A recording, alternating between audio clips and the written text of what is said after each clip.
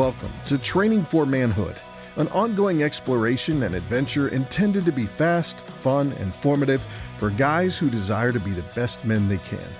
Young or old, there are always areas for improvement, growth, and maturity. We hope you'll pay attention and put into practice the useful advice you hear on this podcast. But remember, the goal isn't just to listen, but to do what you learn. Welcome to Training for Manhood. All right, welcome back to Training for Manhood. Cole, Jordan, Ethan, back with me for our last episode on The Ultimate Gift by Jim Stovall. Enjoyed the conversation so far. Thought you guys have added a lot of great. I love having younger guys. I'm sorry. I just, it's just. So why Ethan? He's not even 30 yet. That's right. He's just a young guy. Late 30s still. But late 20s. There it is. But can I just tell you, as young men, you guys are well read and studied, and you guys are doing life well. So I appreciate you guys bringing that component to the program. So thank you for that. I appreciate it. Chapter 12, we're going to go 12, 13, 14, 15, 3 more gifts, 4 more chapters. We're going to run through it. Chapter 12 is the gift of gratitude. Love this one.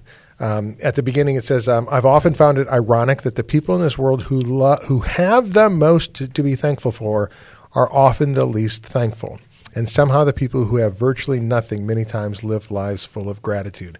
This took me back to a quote by G.K. Chesterton. Already mentioned him once, but a great author. He said, among the rich, you will never find a truly generous man, even by accident. They may give their money away, but they never give themselves away. They are egotistic, secretive, dry as old bones.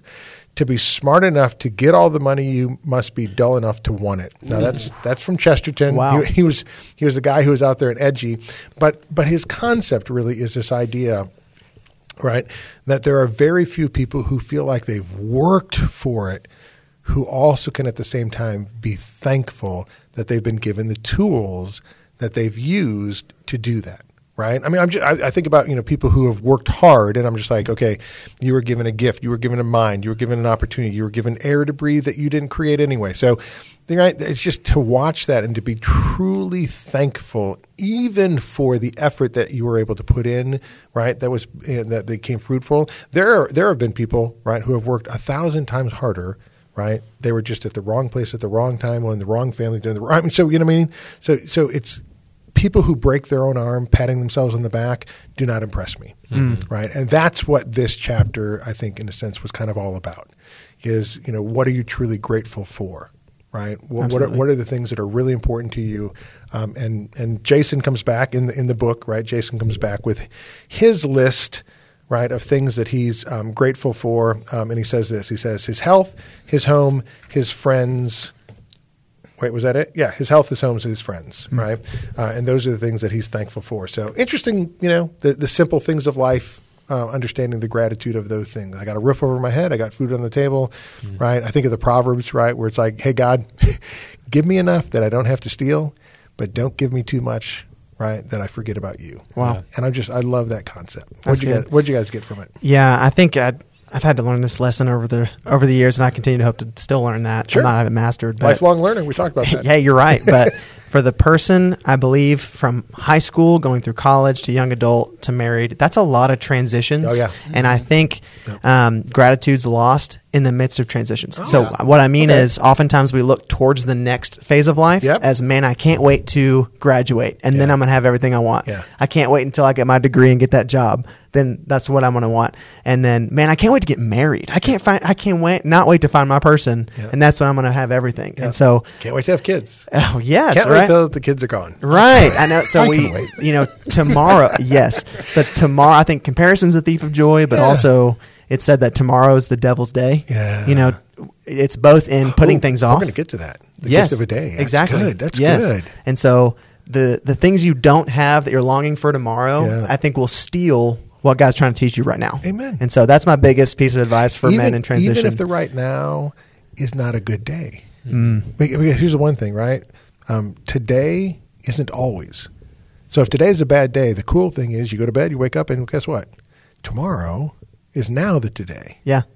Tomorrow never comes. Yes. It's just you move on from whatever today is. So yeah. Yeah. I think that's how the gift of gratitude, and then the next one, the gift of the day, are almost twin Yeah, gifts. I see that. Because it's the gratitude for what you have, and then what we'll get into is the gift of the time you have. So I love it. Yeah, I've loved. I think it's unique that Red Stevens ordered the gifts that he did in the way that he did. Yeah, right? I love the ordering. So of them. you look at it, very and intentional. it's very difficult at first. Yeah. Like we see Jason at the very beginning be like, I'm going to quit. Yeah. I can't make it through it. And then he gets to gift 9, 10, 11, and he's like, this is so easy. Like, why do I need to take a month on this? I can do it in a day. Because he's realized it, right? And so I think that is true. Like, you have to figure out how to work hard. Yep. You have to figure out the gift of money. You have to figure out this. You have to figure out that before you can get to the point where, okay, now I know what it is like to find gratitude. Yeah. And I think Paul famously says, I've figured out what it means to be content with little. To be content when I'm hungry, right? So like whenever I have a need, I have figured out what it means to be content or grateful or to have a heart of gratitude for what the Lord has given you. And so I think figuring out, and as Jason does for number 10 on his list, as I'm thankful for this process. Yes. I'm thankful for the process that my great uncle saw fit to weave for me so that I could figure out how to be a man.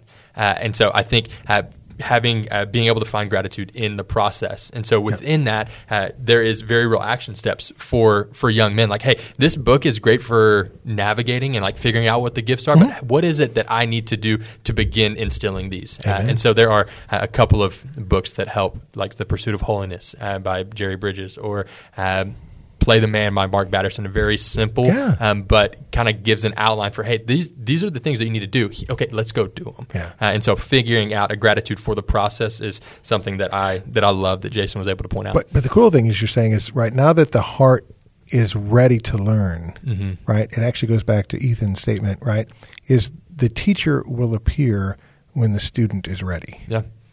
That was what I was trying to It's, say. it's all coming back now.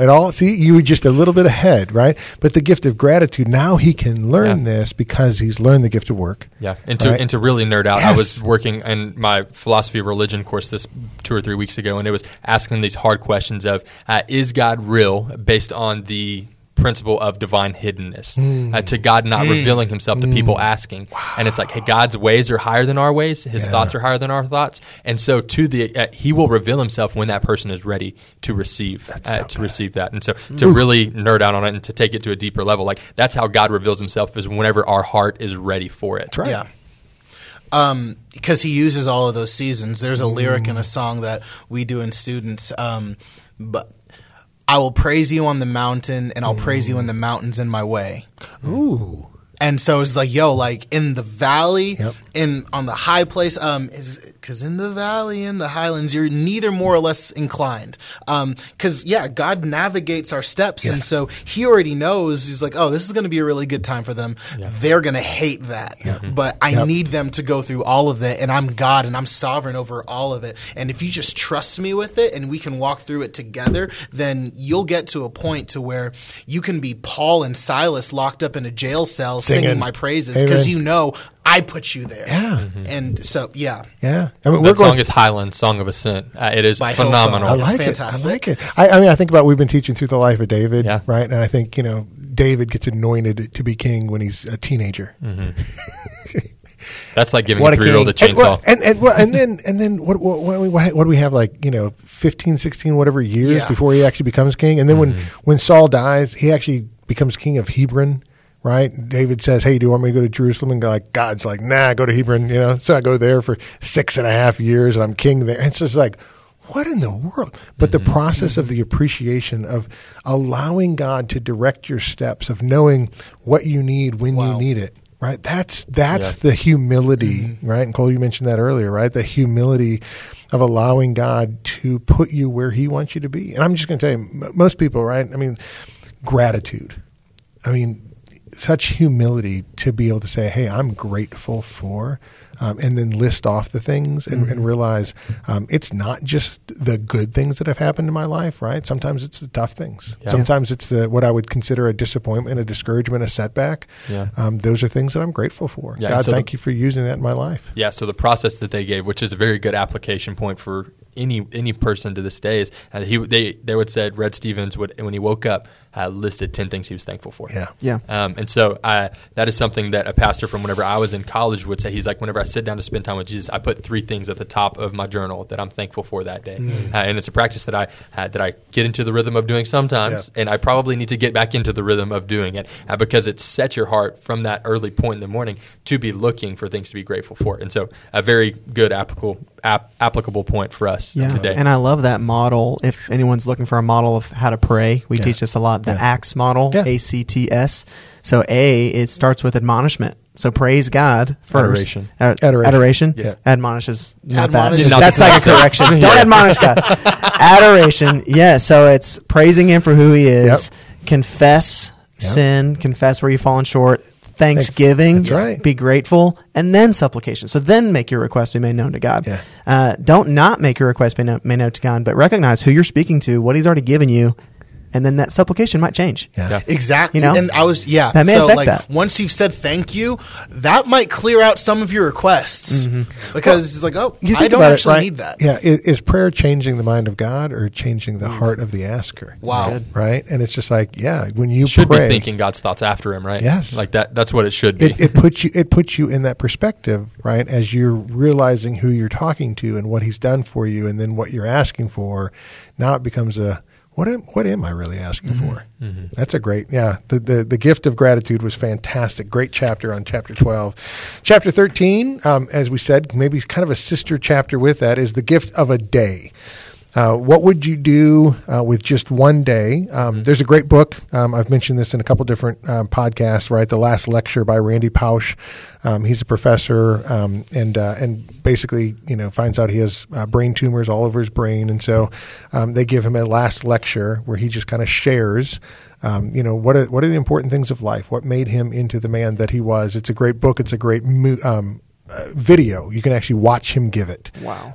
Which, I mean, if you're not literally crying just all over the floor by the end of it, but it's fun to think about just, what would you fill a day with, right? That's really significant, meaningful and important. And I think a lot of people, unfortunately, program their day with stuff that has to be done as opposed to stuff that should be done. Wow. You know what I mean? And the has to overrides the should, right?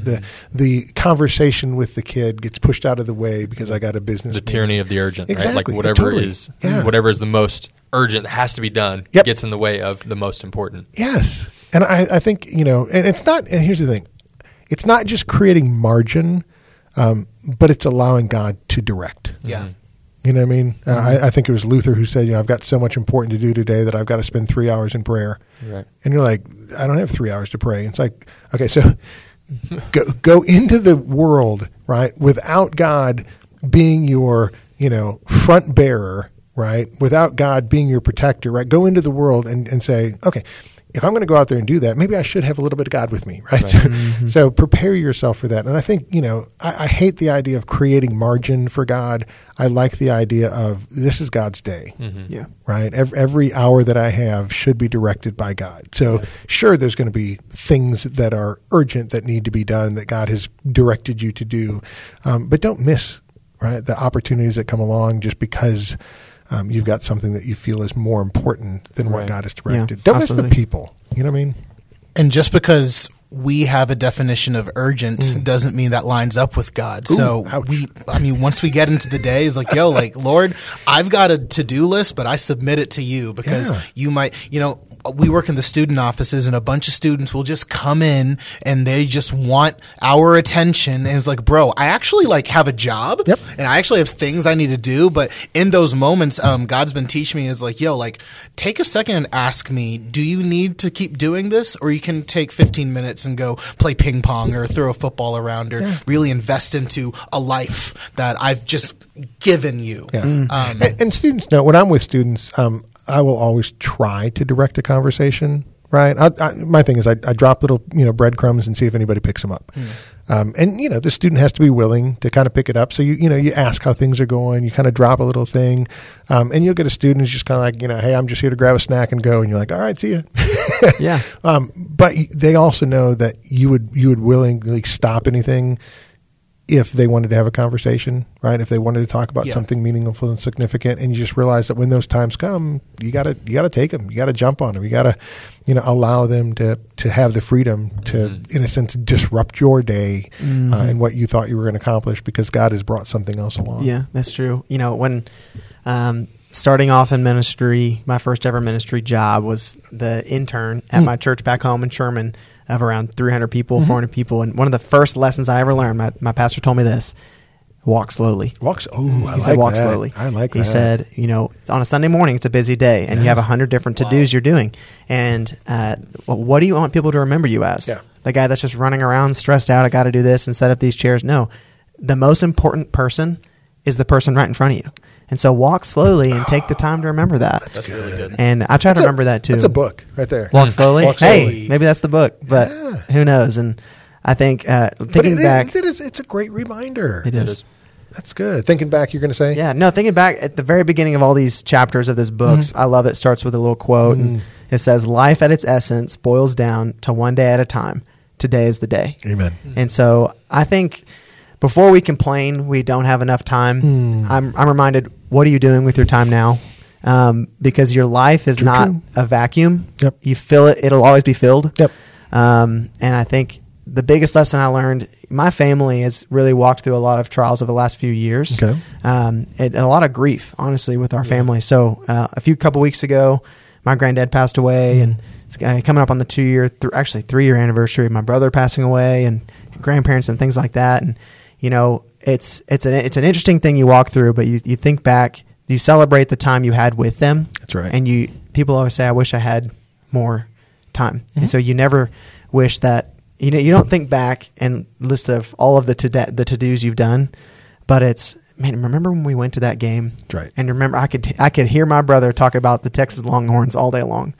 And it's, man, I wish I wasn't. Wonderful young man. Yes, sir. Yes. Hook 'em. But, it's our life's not measured in the accomplishments, but the people we have. Amen. And what are you doing at the time you already have? And you know what? I think so many men realize that too late.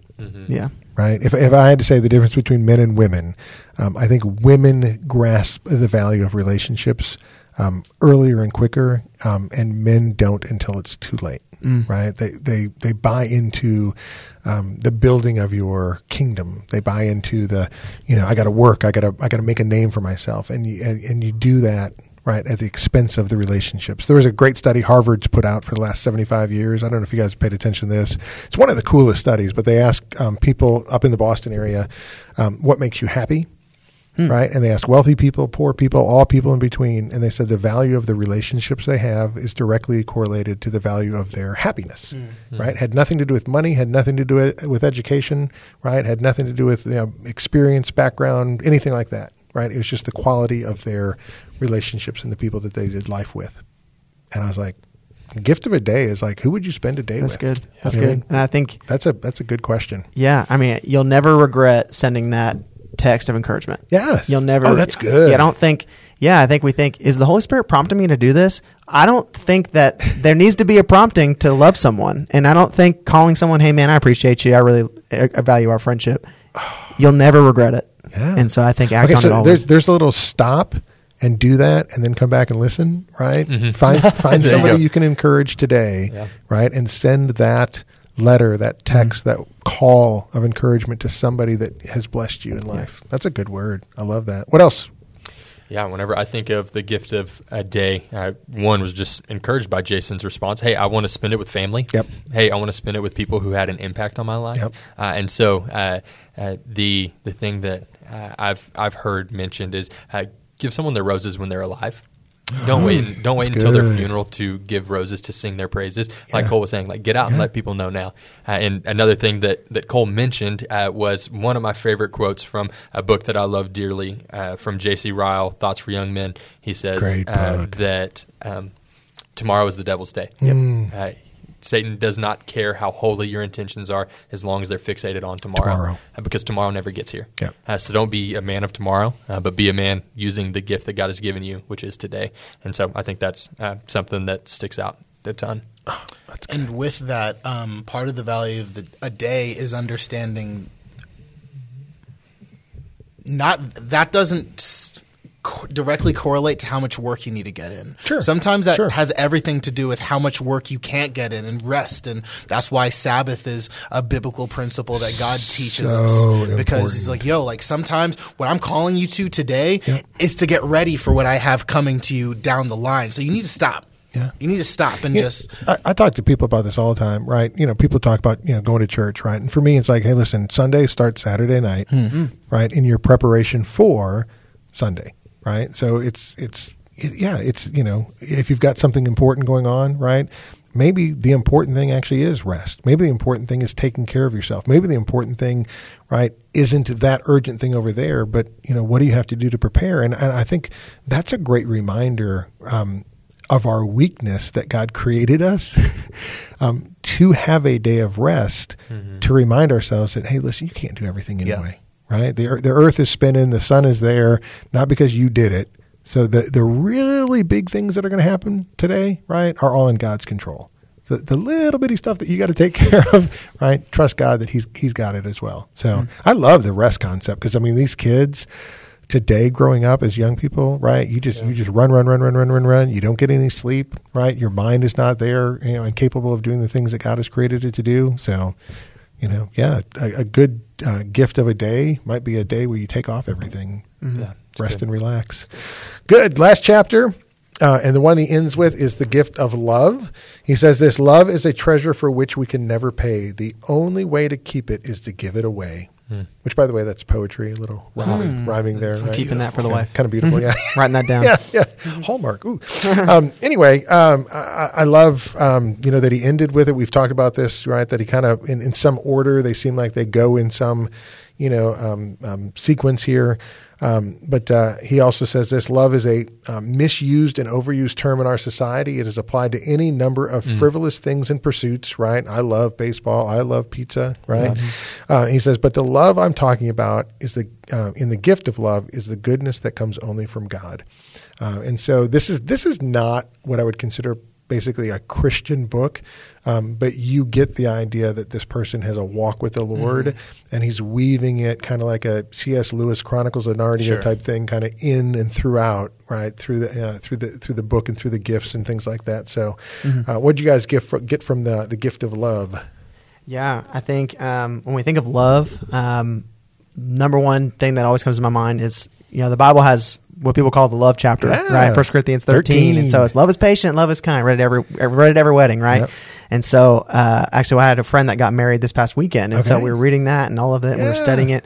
And what's so interesting, a lot of times in Scripture when it's teaching about love, it's not necessarily speaking directly to a marriage relationship. Sure. It can be applied to a marriage relationship, but it's speaking to the love that we as Christians have between each other. And so what's so fascinating about that is that we think that it's reserved just for this, but at the very end of that chapter is my favorite part. It says that faith, hope, and love, it gives those three, but the greatest of these is love.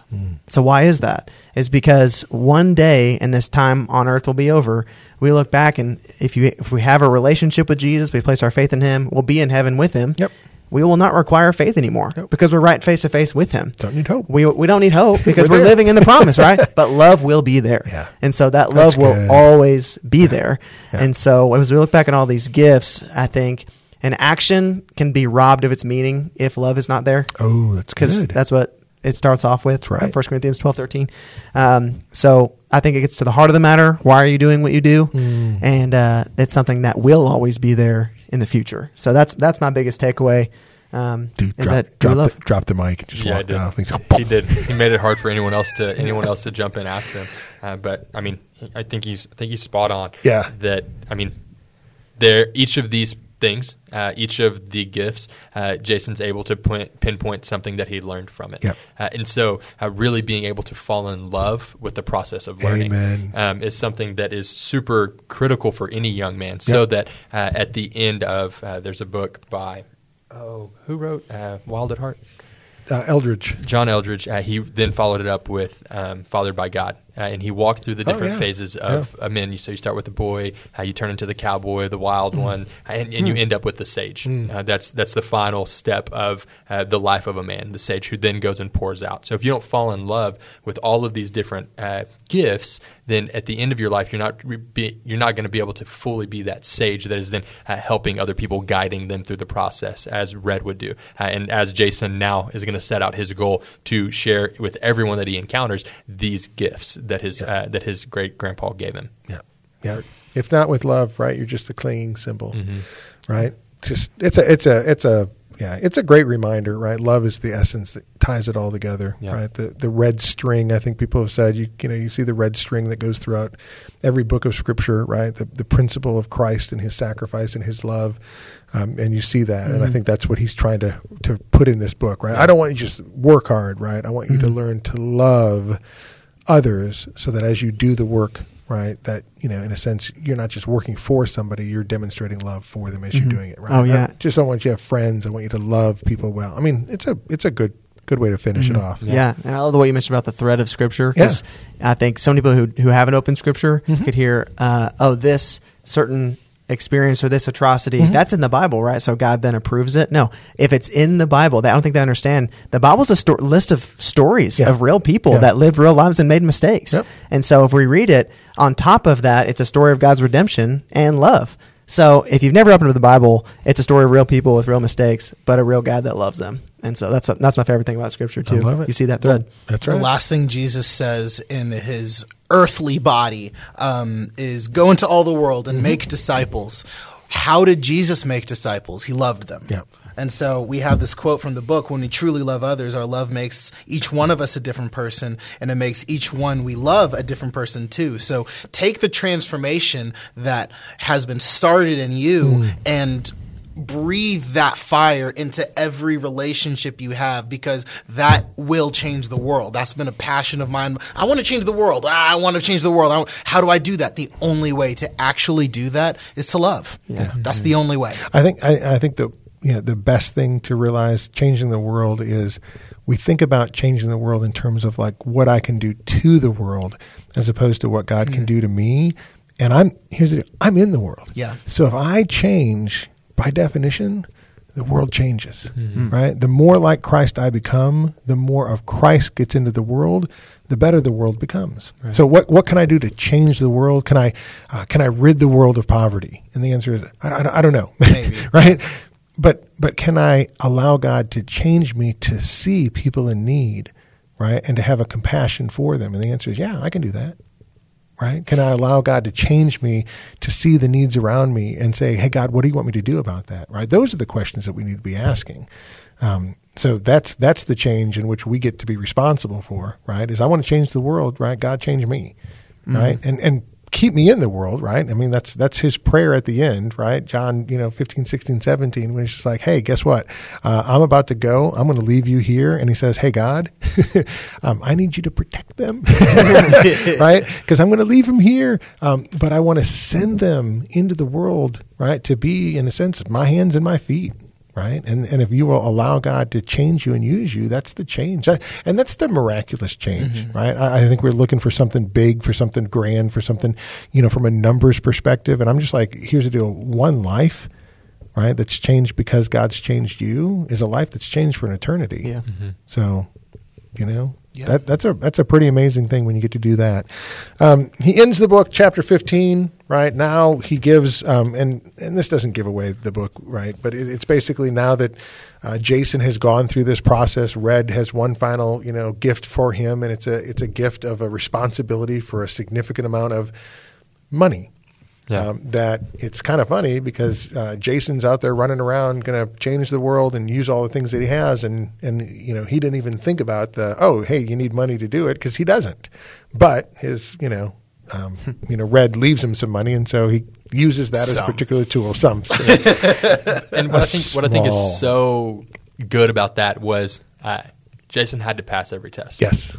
Prior to receiving that gift, and so not in a weird misrepresentation of the gospel in regards to, hey, you do this, you get that. And in regards to the prosperity gospel, like that's definitely not what he's saying. Nope, but he's saying, hey, if you are faithful with little, you will be entrusted with much. Yes.